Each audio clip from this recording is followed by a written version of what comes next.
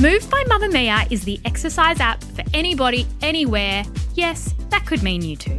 The workouts have been designed to fit into your life so you can move when you can.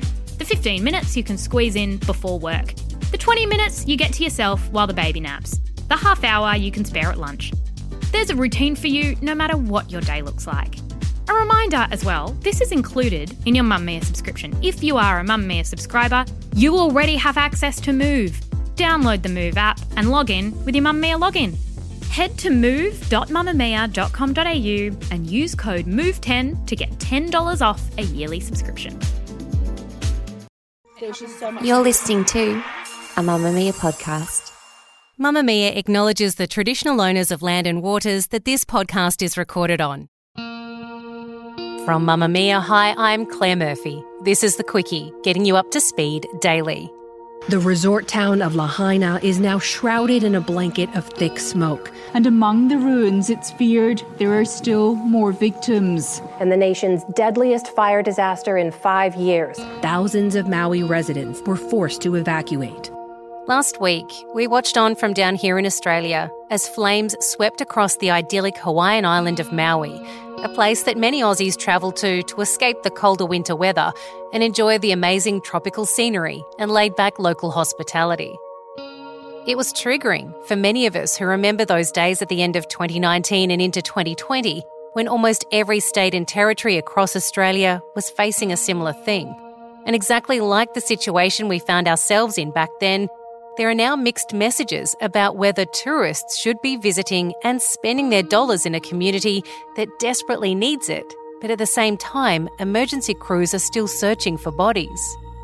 Today, we find out if travel to Hawaii should be suspended for the time being, or if tourist dollars can go some way to starting to rebuild a devastated community. But first, your news headlines for Friday, August 18th. Tributes are flowing this morning for veteran UK broadcaster Sir Michael Parkinson, who has died at the age of 88. Sir Michael had been a familiar face on both BBC and ITV and is known best for his iconic celebrity interview show Parkinson, which ran between 1971 and 2007. Over the course of his career, he led intimate interviews with stars including Muhammad Ali, John Lennon and Celine Dion. Comedian and actor Stephen Fry posted on Instagram that the genius of Parky was that unlike most people, and most of his guests, me included, he was always 100% himself on camera and off. Sir Michael's family announced that after a brief illness, the presenter died peacefully in his home on Wednesday. Hillsong founder Brian Houston has spoken out after being cleared of concealing his father's child abuse. Houston said that the extent of his father's offending will never be known, but he did not cover up his father's crimes and referred to the allegations against him as a targeted attack after he was acquitted in court. Houston added that he felt genuine sadness about the crimes that his father committed and said that he was a serial pedophile. Brett Sengstock, who was abused by Frank Houston, said that while the case recognised what had been done to him as a boy, he had received a life sentence of trauma for the abuse that he experienced. Koalas may see more hope in the battle against chlamydia, with the federal government promising a $750,000 injection to help vaccinate them against the sexually transmitted infection. Using the money, researchers from Queensland University of Technology will trial a new vaccine implant that could give koalas their second dose of the chlamydia vaccine without needing to be trapped again. Koalas are currently listed as endangered in Queensland, New South Wales and the ACT, and the sexually transmitted infection is a significant threat to their population, causing infertility in large numbers.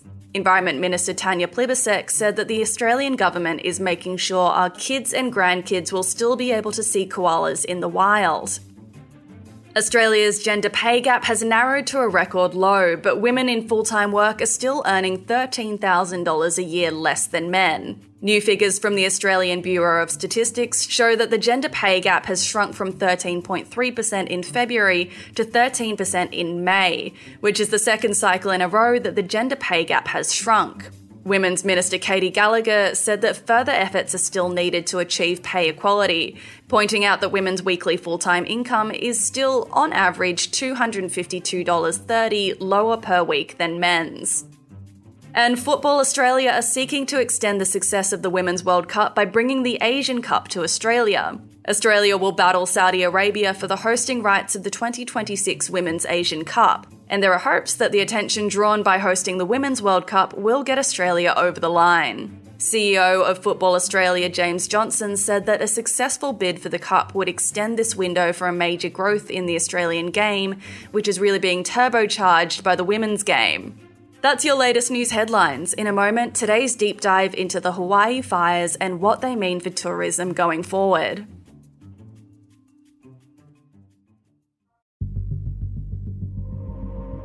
It sounded like a giant blowtorch, and we had to run in the ocean because we were starting on fire, and we were in the ocean probably like 8 hours, fighting the water, getting pulled out, flames were hitting you still, things were falling from the palm tree on fire on you, the ash and the embers, they kept trying to wash it out with salt water.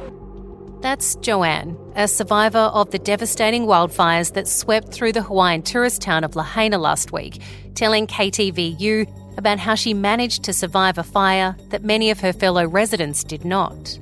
I walked back up there at 5:30 in the morning, and it was just a pile of ash. I lost my 4 cats, I think, and we don't know where some neighbors are still. In a place that is usually a lush green tropical landscape full of excited tourists, is now a scene Australians know all too well. Just after midnight on Tuesday, August 8, the tiny town of Lahaina on the Hawaiian island of Maui would face a wildfire that would rage through the landscape, burning up everything in its way.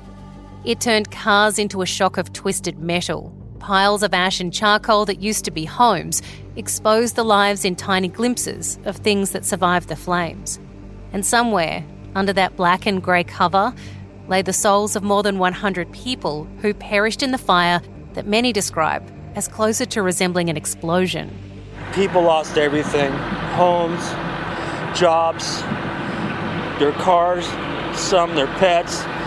There's still people missing. I've never seen something ravage so fast. That's local Keith Hunter speaking to CBS News. As residents this week started to return to what was once their homes, they've come to the realisation that this place will never be the same. Thousands are displaced. Much of the once vibrant city no longer stands, and rescue crews continue to search for the missing. Drought had hit the island hard this season, and when Hurricane Dora, a Category 4 storm, passed by in the Pacific Ocean, it whipped up winds that turned the flames into a roaring inferno, bursting through the dry trees and consuming all that dried fuel as it went. By Wednesday morning, the town had all but been razed to the ground. At least 2,200 buildings, including homes, schools and stores, have been damaged or destroyed. The historic Baldwin Home Museum, the oldest house on Maui, is gone. The 150-year-old beloved banyan tree didn't escape the flames either. The church and Buddhist temple gone too.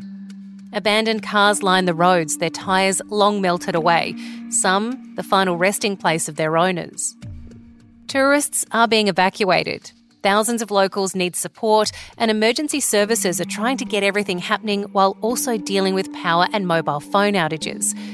But while this devastating scene unfolds, just down the road, tourists are having a great time. There are headlines doing the rounds of celebrities who are currently holidaying in Maui, including Paris Hilton, who took photos on the beach with her husband and son just on Saturday. People lashed out at her on social media, calling her tone deaf. But as we well know here in Australia, it's a difficult thing to balance when fires hit at the height of the summer tourism season. Do you want people to come and visit still and economically support the area? Or do you want them to stay away and not use resources that might be better spent on those who've just lost everything? Ihihia Johnson is the Public Affairs Officer at the Hawaii Tourism Authority. Ihihia, with tourism being such a major industry, especially in Maui, do you still want people to head to Hawaii in general, considering the current emergency situation? The short answer is yes. Our governor strongly discouraged non-essential travel to West Maui. That includes the resort areas of Lahaina, Napili, Ka'anapali, Kapalua. Those hotels in those areas have temporarily stopped accepting bookings of future reservations. The travel industry is very focused on supporting residents who lost loved ones, homes, belonging, businesses, livelihood, lifestyle. But part of that island-wide recovery is ensuring that those Maui residents who would like to continue working can do so. I mean, imagine losing your house and then later losing your job, how that could compound the trauma that folks are going through. And so at this time, the guidance is that other areas of Maui, like Kahului, Wailuku, Kihei, Wailea, Makena, Hana, as well as the other Hawaiian islands like Kauai, Oahu, Lanai, Hawaii Island, those are all open and ready to welcome guests. Our guidance is for those visitors with near-term reservations on the island of Maui, outside of West Maui. Go ahead and check in with your hotel or your lodging provider just to make sure that they can still accommodate you. Other than that, yes, we are still open to visitation. Is there a way in which, if there are Australian tourists on that island right now or people who are considering going there in the short term, what's the best way we can help people in that impacted zone? There's been an incredible community response. People were driving in on boats, bringing relief supplies around as the road was blocked. So the outpouring of goodwill has been amazing. In the near term, folks can go check out a website that the State Emergency Management has put up, mauistrong.hawaii.gov. That has links to a lot of resources, places where folks can help, as well as the latest information on the situation. Is there any idea of, and I know that it has only just recently happened, so we might not be really wrapping our heads around this yet, but what impact this disaster will have economically on the people of Maui? We do. To paint the picture first, the island of Maui has between 150,000 160,000 residents. And on any given day in 2023 so far, there were about 70,000 visitors on island. So that gives you a sense of the scale of the visitor industry and why it's so important that they continue to be supported. So the preliminary numbers, we're looking at $8.5 million in lost revenue every day, $2.9 million a day in household income loss, direct job loss of about 10,000 people. These are very preliminary numbers. The direct visitor spending loss per day, just over $1 million a day. When we include the multiplier effect, nearly $2 million a day. It's a difficult thing, isn't it, when you're balancing local life and tourism life, because there has been reports of locals who live on Maui who are quite upset that some tourists didn't leave or that others are continuing to fly in. How do you respectfully balance that when people are going through one of the worst times of their life, when on the other hand you've got tourists having what might be the best time of their lives? How do you balance that? I can tell you that it's one of the most difficult balances that we seek to strike as Kama'aina, as residents of Hawaii, right? Because our whole job at the Hawaii Tourism Authority is to seek that balance between tourism's economic benefits that support around 200,000 jobs statewide, 200,000 families that count on the visitor industry for their livelihoods.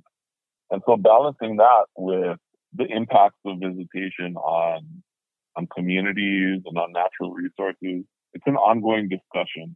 It is very difficult to think about hosting folks when so much has been lost. But again, to think about losing your home and then losing your job, there are going to be people who choose not to continue working at this time. And there are going to be people who would very much like to continue working at this time for various reasons. It's all very personal reasons. And so we want to make sure that those people who want to work have the opportunity to continue doing so. And the other thing I would add, this is something that we work to encourage visitors to do, to educate visitors to do constantly, is to be respectful when you visit. To understand that this place you're visiting is somebody's home. It's our home. These beaches, these parks, these are our backyards. I know that so many of our Australian guests are very respectful. And so much of what I'm saying may not need reminding to your audience. But the area of Lahaina that received the most impact from this fire is very much off limits at this time. And we're asking folks to be respectful of all those boundaries and restrictions that are in place to protect, one, the dignity of those who have lost their lives, the search for those of our family members and friends who didn't make it is still ongoing. Also, just to allow that community the space to grieve this loss. I mean, we here in Australia are very aware of this too, and I don't know how often you would experience a wildfire like this, but with climate conditions changing and weather patterns changing, it's becoming more frequent for us here. And we worry that what's happening in Maui is going to be reflected in our summer down here. How much is Hawaii tourism concerned about the impact of climate change and with these increasing natural disasters on future tourism?